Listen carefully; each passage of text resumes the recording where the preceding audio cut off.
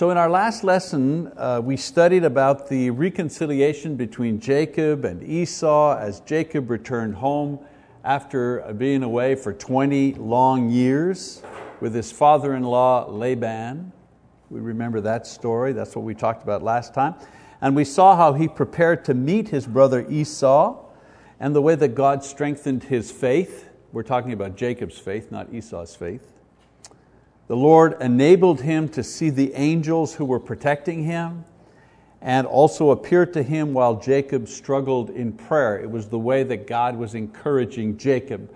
And we mentioned last time that the reason Jacob was fearful is, yes, he had gotten away from Laban. Yes, he was finally heading homeward, but there was this little issue of meeting Esau, his brother, that he had cheated out of, manipulated out of his birthright. And the last time he heard Esau say anything, Esau said, "The next time I see you, I'm going to kill you." So he wasn't expecting a very happy homecoming and was certainly fearful about that, and God strengthened him by enabling him to see who were his helpers and also giving him encouragement.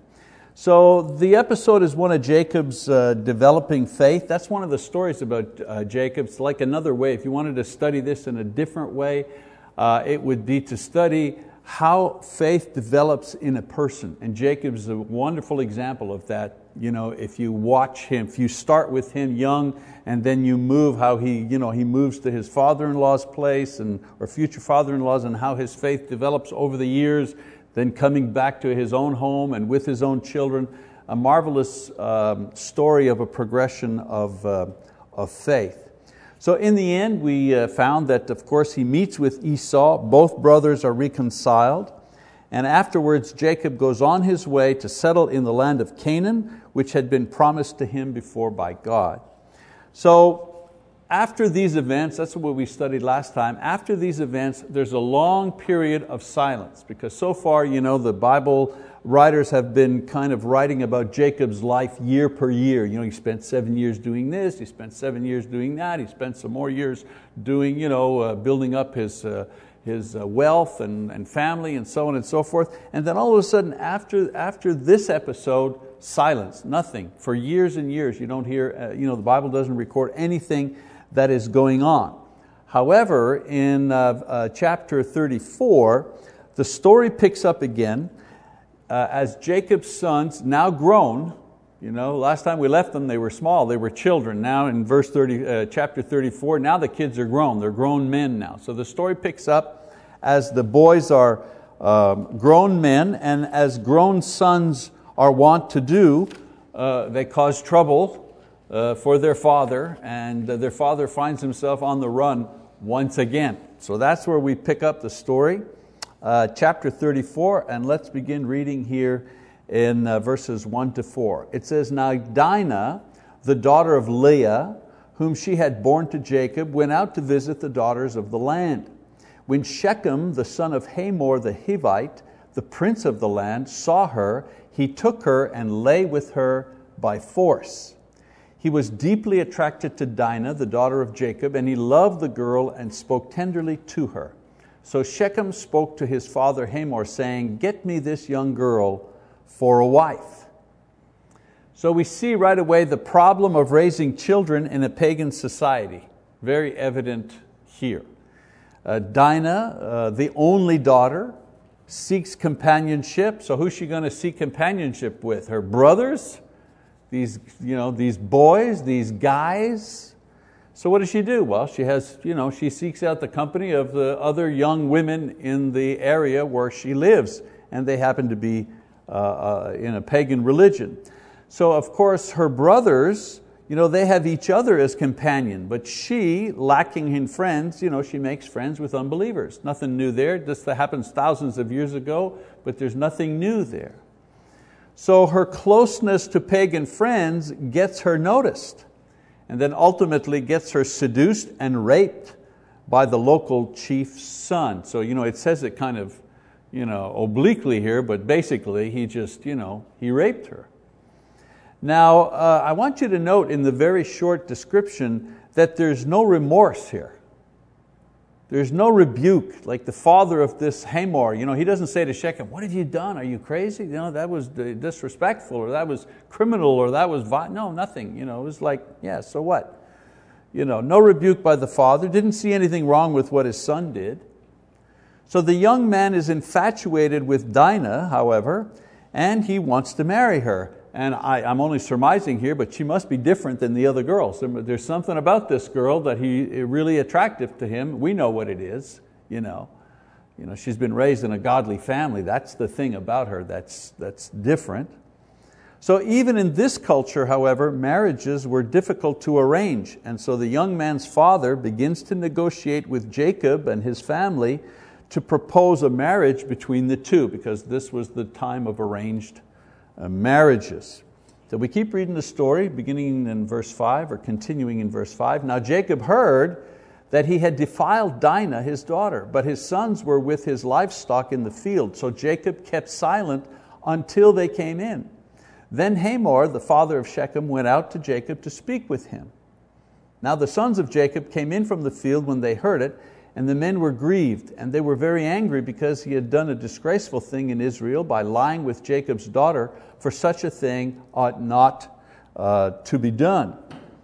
But Hamor spoke with them, saying, "The soul of my son Shechem longs for your daughter. Please give her to him in marriage. Intermarry with us. Give us your daughters to us, and take our daughters for yourselves. Thus you shall live with us, and the land shall be open before you. Live and trade in it, and acquire property in it." Shechem also said to her father and to her brothers, "If I find favor in your sight, then I will give whatever you say to me. Ask me ever so much bridal payment and gift, and I will give according as you say to me, but give me the girl in marriage." But Jacob's son answered Shechem and his father Hamor with deceit, because he had defiled Dinah their sister. They said to them, "We cannot do this thing, to give our sister to one who is uncircumcised, for that would be a disgrace to us. Only on this condition will we consent to you. If you will become like us, in that every male of you be circumcised, then we will give our daughters to you, and we will take your daughters for ourselves, and we will live with you and become one people. But if you will not listen to us to be circumcised, then we will take our daughter and go." Now their words seemed reasonable to Hamor and Shechem, Hamor's son. So Jacob learns the news and he's distressed. And soon after, the young man's father arrives to propose not only a marriage, but a complete amalgamation of both peoples. It's not just give us this one person, but let's let's intermarry. Let's amalgamate your family, your tribe, our tribe. And of course, it would be one way of assimilating Jacob's family and wealth without war. No war, no competition. We just we marry into them. Of course, the danger here is the destruction of the nation by diluting their family and, more importantly, their faith by intermarrying with pagans, the one thing God said not to do. So the first step had already begun with Dinah being taken by force. Now the brothers proposed that if the men of the town be circumcised, they would consent to intermarry, since this would satisfy their religious conditions. This is what they say to Shechem and Hamor and their family and their tribe. Of course, this was a plot for revenge, as we will see. So let's keep reading. I won't read 18:24, too long. I'll just summarize it for you, okay? So upon hearing this, Hamor the dad and Shechem the son readily agree. They returned and they convinced the men of the town to be circumcised with the argument that it would be an economic advantage to intermarry with the Israelites. Okay, so here's a couple of points to note here about this story so far. First of all, Jacob is not present when this plan is hatched and proposed. He may have known later, but he didn't approve. Secondly, Reuben and Judah, the older brothers, were also not part of the plan, and demonstrated in Genesis 37 with Joseph that they did not have a lot of stomach for bloodshed. So a couple of brothers hatched this plan. Thirdly, the two main protagonists were Simeon and Levi, who we will see, they're the ones that do the killing. And we find out Levi later on, the tribe of Levi, very, very audacious when it comes. When Moses says, cut down these people because they're causing trouble, boy, they're ready to fight, these guys. So we see it early here. And then of course, to me the most interesting thing, neither side gave any significance or respect to the idea of circumcision. I mean, circumcision was the seal of the promise between God and His people. The seal of it was the symbol that you belong to the people to whom the promise had been given. So the Hamorites, they accepted it simply to gain access to marriages with Israelites.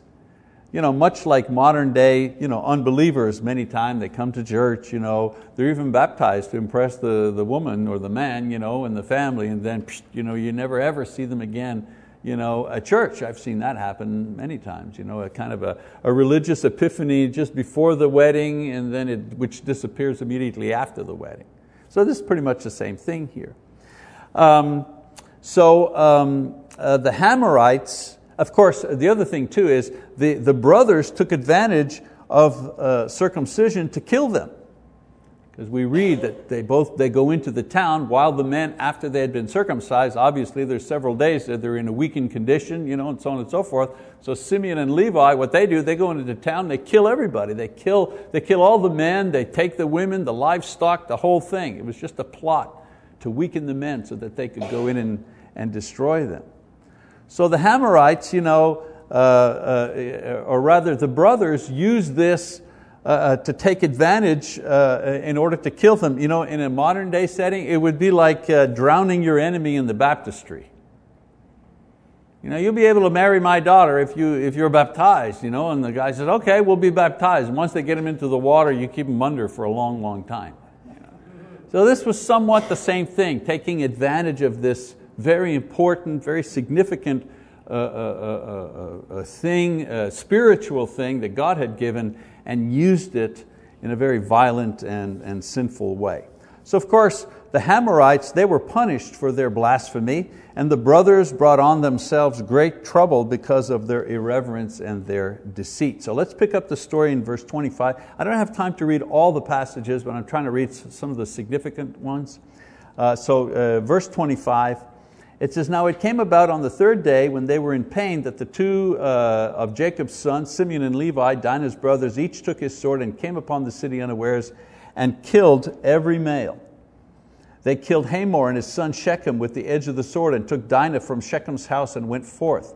Jacob's sons came upon the slain and looted the city, because they had defiled their sister.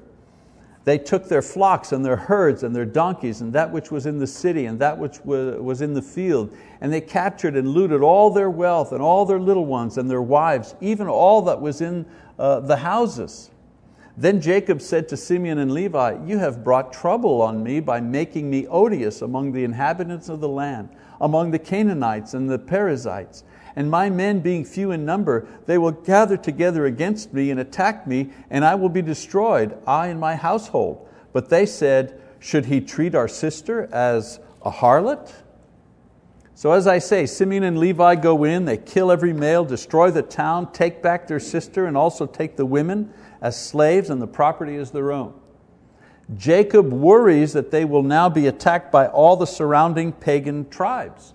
But it's interesting, the sons pose a question that bring out the real issue. And the real issue is, what should we have done with our sister raped and treated like a piece of property to be bought and sold, and the family purity threatened? What should we have done? Well, maybe not kill everybody and destroy the town and take the women as slaves and so on. Maybe that was like overkill. They might have done something, but that was a little too much. So what did they do? They acted like rash, hot-headed, zealous young men that they were. But the real question here was, where were you when this was happening? And the you being Jacob. Where were you, Jacob? You're the father, you're the chief, you're the patriarch. Where were you? Well, how did you let these two young guys just hijack this whole situation to create all of this havoc. He was the head of the family. He should have taken the lead to resolve the problem. And I mean, we're looking at it in hindsight, obviously, but still, there's a good lesson there. He didn't consult God when this happened. He simply left it in the hands of his sons. So Jacob, we notice about him that he had a leadership problem. Here was a guy who was easily swayed. Look back over his history. He was swayed by his mother, right? It was his mother that said, go in and pretend you're Esau and get the blessing. That wasn't his idea, that was his mother's idea. And she swayed him into that. And then he was swayed by Laban. He was cheated by Laban. Look, work for her 7 years. Oops, I'm sorry, I gave you the wrong wife. How about another 7? He was easily deceived by Laban. And then by his wives, each of them using him to gain favor. And then they'd give him their slaves for him to have more children. You never heard him stand up and say, wait a minute, this is not right, we shouldn't be doing this, and that's your slave, she's not my wife. You know what I'm saying? He always kind of went along with everything. And then finally, by his own sons, who kind of took over the situation and really created havoc for him. So he was an intelligent man, a man of great faith, but he was spiritually dry at this point. He wasn't providing the leadership that his family needed, and this episode dramatically highlights this more than anything else. All right, so in all stories there's a high point and then there's a low point. This is the low point, and let's follow Jacob and watch him as he comes back. Next section in chapter 35 is what I call his renewal. So let's read chapter 35 verses 1 to 4. It says, then God said to Jacob, arise, go up to Bethel and live there, and make an altar there to God, who appeared to you when you fled from your brother Esau. So Jacob said to his household and to all who were with him, put away the foreign gods which are among you, and purify yourselves, and change your garments, and let us arise and go up to Bethel, and I will make an altar there to God, who answered me in the day of my distress, and has been with me wherever I have gone. So they gave to Jacob all the foreign gods which they had, and the rings which were in their ears, and Jacob hid them under the oak which was near Shechem. So once again, Jacob goes to God in earnest prayer, and God appears to him with the instructions to go to Bethel. So Bethel is about 15, 20 miles from where he is. So it's not very, very far, but it's away from the trouble area. What's interesting about Bethel is that it was the place where God had first spoken to him, and he had mounted a pillar with the promise to build an altar there one day. When he was running away from Esau, it was at Bethel that he mounted the pillar and prayed to God and said, I'll build an altar here, and so on and so forth. Except one thing, he never followed through. He never built the altar there. The pillar was there, but the altar was not there. So perhaps the fact that he never completed the altar symbolizes his lack of resolve to follow through on his initial zeal and faith. Again, is that something new? How many of us have made spiritual promises to ourselves?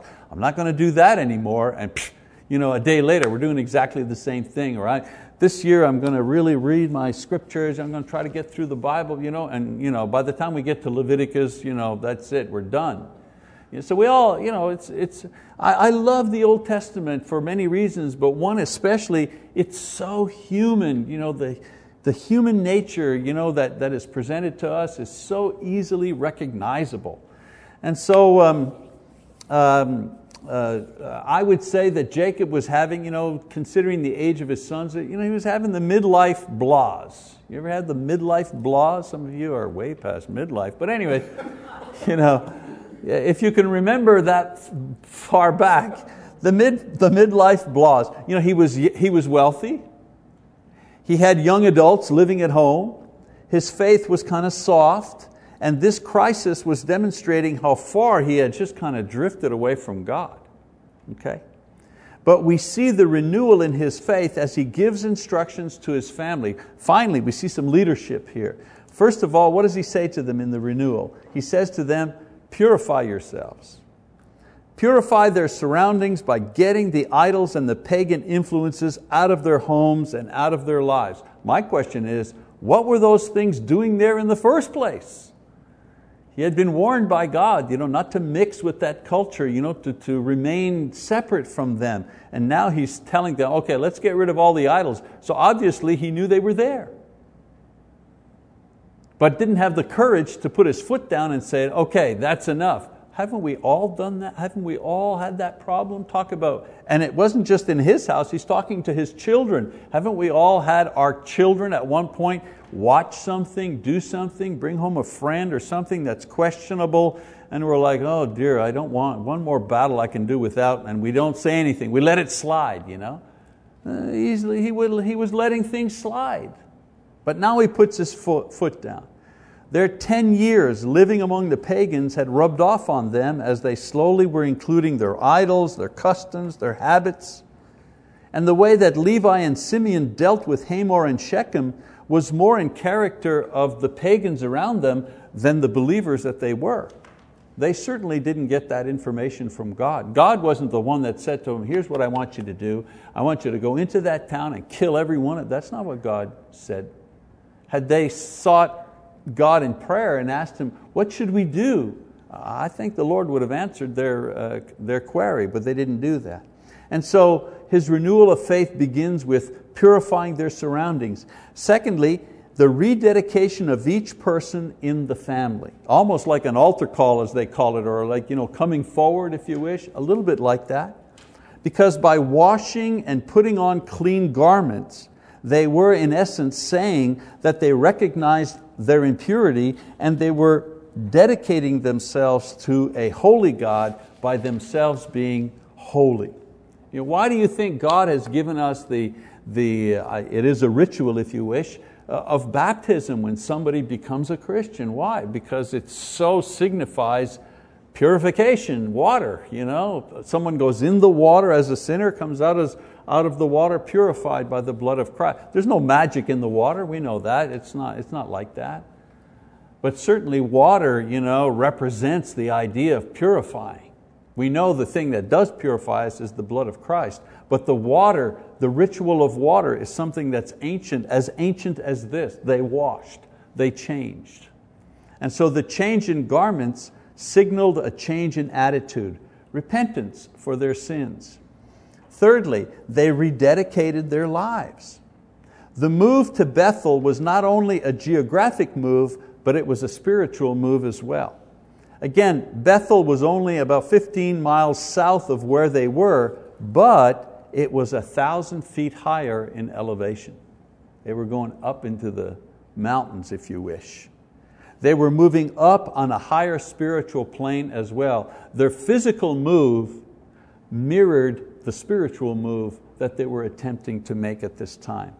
And then, of course, the building of the altar, neglected for so long, He should have done it long ago. He promised God, I'm going to build an altar here, but He never did it. He never did it. And the burial of the idols and the pagan influences under the tree, this represents the burial of the old and the resurrection to a new life in serving God. So He says essentially to His family, let's go back to the way God has set for us, and the altar at Bethel represents a new beginning for Jacob and his family. And so in this chapter, verses 5 to 8, again, I won't read it here, but we see God protect the family as they travel to a place called Luz, which is renamed El Bethel, which is, here, let me show it to you here. There we go. It's Luz. He changes the name to El Bethel, which means the strong God, or the house of God, or the strong God of the house of God. And here we would read that his nurse Deborah dies, which means that his mother Rebecca had probably also died before, and the nurse had come to live with him. And then in verses 9 to 15, once they get there, God appears to Jacob once again to renew the promise to him. So Jacob decides to leave the place of trouble, rededicate his family. He builds the altar as a way of renewing his faith before God, and God appears to him and renews the promise that he is indeed a prince. Israel. In case he felt unworthy because of his failure, God reassures him that he can and he shall wear the name Israel, the Prince. And also He reminds him that great nations will come from him, that he will not be destroyed by his enemies. Because let's face it, he's running away from the families and the people that lived in the area, the pagan nations around him. Once they find this out, that he murdered these people and his family have done this thing, they want revenge. So he's afraid, and God promises him that He'll protect him, he won't be destroyed, and that the land, even though he moves around on it, will one day belong to his descendants. So at this point, Jacob offers sacrifice and renews his worship, renews his faith at Bethel, the house of God. That's why a lot of churches are called Bethel Baptist or Bethel Missionary. That's why it's called the house of God. So let's read now. The story takes on another storyline, if you wish. We switch over to Rachel. It says, then they journeyed from Bethel, and when there was still some distance to go to Ephrath, Rachel began to give birth, and she suffered severe labor. When she was in severe labor, the midwife said to her, do not fear, now you have another son. It came about as her soul was departing, for she died, that she named him Benoni, but his father called him Benjamin. So Rachel died and was buried on the way to Ephrath, that is Bethlehem. Jacob set up a pillar over her grave, that is the pillar of Rachel's grave to this day. So Rachel dies giving birth to the 12th son. Okay?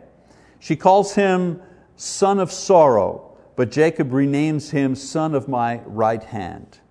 They were on their way from Bethel, that's south, to where his father Isaac lived.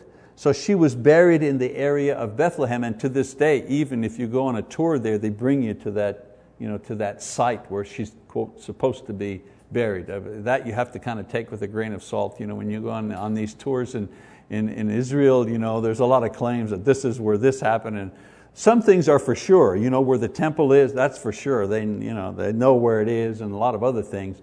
Sea of Galilee, so on and so forth. But other thing where people are buried, where Jesus was born, where exactly they died on the cross. They have a lot of buildings over these places that church groups have built. But you have to, again, take some of it with a grain of salt. Nevertheless, in Genesis we know that she is buried there. Again, go back to the human idea of it. Imagine the trauma, the moving, the pregnancy, too much for poor Rachel. Here's a woman here who is having a child perhaps later in life. Difficult as that is, and especially at that time, how difficult that was. All the trouble that had been caused. They had to pull up roots, move. Now she's pregnant. Now she's having baby while they're on the run. So she becomes a casualty of this time in Jacob's life. In the following verses we read another episode, tells us of Reuben, the oldest son, having sex with Bilhah, which is Rachel's maid, Jacob's concubine. So an individual episode, but that speaks to the condition of a lot of the individuals in the family. Of course, again, there's no mention made of any rebuke here by Jacob, but later on he's going to deny Reuben his birthright as the oldest son because of this indiscretion. We read about that in chapter 49. So the 12 sons are named once again before Jacob finally arrives at his original home to present his family to his father Isaac before Isaac himself dies. So let's pick up the story in verse 27. It says, Jacob came to his father Isaac at Mamre of Kiriath Arba, that is Hebron, where Abraham and Isaac had sojourned. Now the days of Isaac were 180 years. Isaac breathed his last and died, and was gathered to his people, an old man of ripe age, and his sons Esau and Jacob buried him. And so Jacob, now Israel, that's his name, finally comes home to his father Isaac. The writer mentions Isaac's death in this passage, but in reality it happened later on. In any event, Isaac is buried by his two sons who are in fellowship with him. Both Jacob and Esau bury their father. It means that they've buried their animosity towards one another. He's buried in the same place as his wife Rebekah and his father Abraham and his mother Sarah, the same burial place, which is, again, nothing new. We have that too as well, right? Parents are buried, kids are buried, and grandparents sometimes buried in the same place. Then the next chapter, again, we're not going to read it, but chapter 36 gives a kind of it gives the list of descendants of Esau, and it does it in one complete section. What's interesting is there's no description of Esau's life, his times, simply a record of his sons and daughters and the location of where they lived. That's all there is, just as a matter of record. Now we know that the Edomites, we hear about them later on in the Bible, the Edomites, as they were called, were a mixture of Esau's descendants and the Canaanite people that lived around him. So as much as Jacob tried to maintain his family purity, the purity line to only marry within and not marry pagans, Esau was completely different. He himself had married pagan women, and his children had married pagan women, and vice versa. And so his descendants, the Edomites themselves, were simply a mixture of his descendants and the Canaanites. So this record is given to show the separate development of Esau's family line from Jacob, but it was Jacob who had the promise. All right, so we'll stop there. Next time we get together, we're going to talk about Joseph. The Bible turns the page once again. We get a new character now, and we deal with Joseph, who's the last character, last story in Genesis. In the meantime, we have a few minutes left. A couple of kind of practical lessons from what we have talked about tonight. First one is, you marry who you date. I'm looking around here, and aside from one young lady, I don't think that applies to too many of us here, because we're already married or widows or whatever. But this is a truism. You marry who you date. It's an ancient story here, but it's a modern and consistent truth. Dinah had no other friends and sought fellowship and companionship in a pagan setting and was the object of pagan custom and practice. Now, we can't expect our Christian sons and daughters to form Christian friendships and Christian relationships if, as parents and grandparents, we don't promote Christian socializing influences on them. What are we talking about? Youth camps and youth groups and church attendance and Christian colleges and schools and Christian friends in our homes and so on and so forth. If we don't promote this at all, then how are we ever going to expect that our children would gravitate towards other Christians? If 90% of our children's contacts are with non-Christians, then the odds are 90% that they will end up marrying non-Christians and then raising perhaps non-Christian children. It's a hard truth, but it's just the truth. It's the way it is. One of the biggest problems with missionaries, you ever wonder, missionaries go out, they're out in the field for 10, 15 years, and they plant churches, and then all of a sudden they come home. And why? Because their children are starting to grow up and getting to the point where they're going to want to date or whatever, have associations with others, serious relationships, and they want to get them back to a place where they can have at least a network of Christian friends that they can associate with. Simple lesson, you marry who you date. So I always encourage parents, don't be afraid, even if kids say, I don't want to go to youth camp. Yeah, I don't care if you don't want to go, you're going, boom. And then usually when they get there, they have so much fun, they don't want to come home. They're crying, oh no, my best friend. So number 2, leadership abhors a vacuum. When leaders don't lead, somebody or something will take the lead. Again, these are pretty basic things. Jacob was absent in leadership. He was asleep at the wheel, and his sons took over and did what they thought was right. They had good intentions, but very bad results. So if leaders in the church, for example, don't lead in a proactive way, then somebody or something else will take over. Apathy will lead, division will lead, competition, false teaching, fighting, whatever.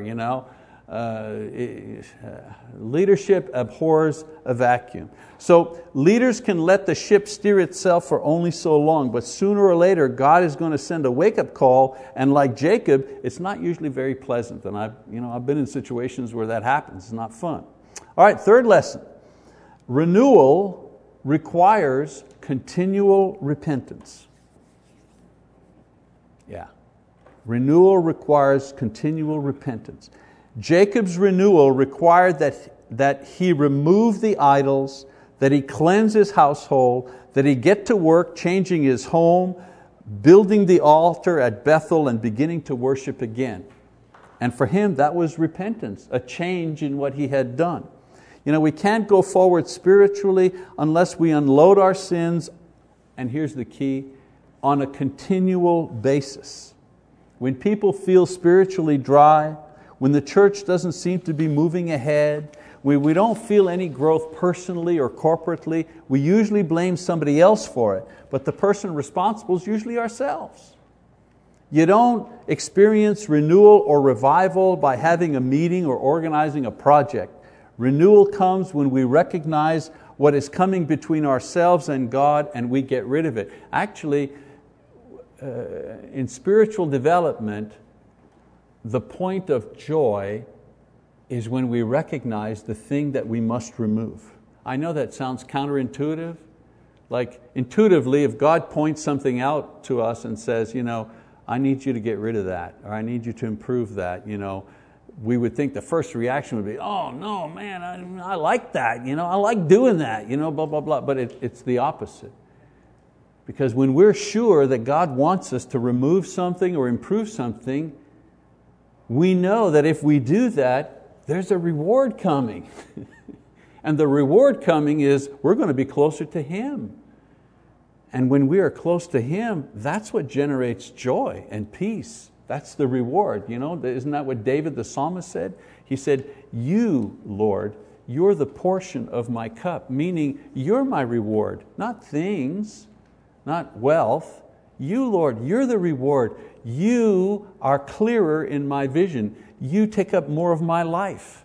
That's the reward that we're looking for, and that doesn't happen unless we get rid of stuff. So Jacob got rid of the idols, the indifference, the involvement with pagans, and our renewal comes the same way. We remove the sins, we purify ourselves, we remove the indifference, we become faithful to our ministry, our Lord, our church, whatever it is, our families. We remove the involvement with the world and sinners, and we begin to draw closer to Jesus and His people. And it's also a good prayer to make. If you're a person of prayer and you pray often, I'll give you a subject to pray about. Dear God, what needs to go?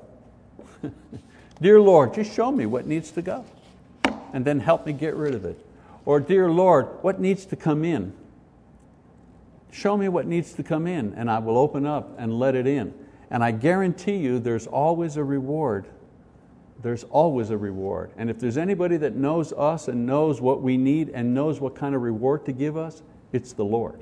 Amen. Amen. All right, so on that amen, we'll end this lesson, and we'll come back next time and we'll begin tackling the story of Joseph.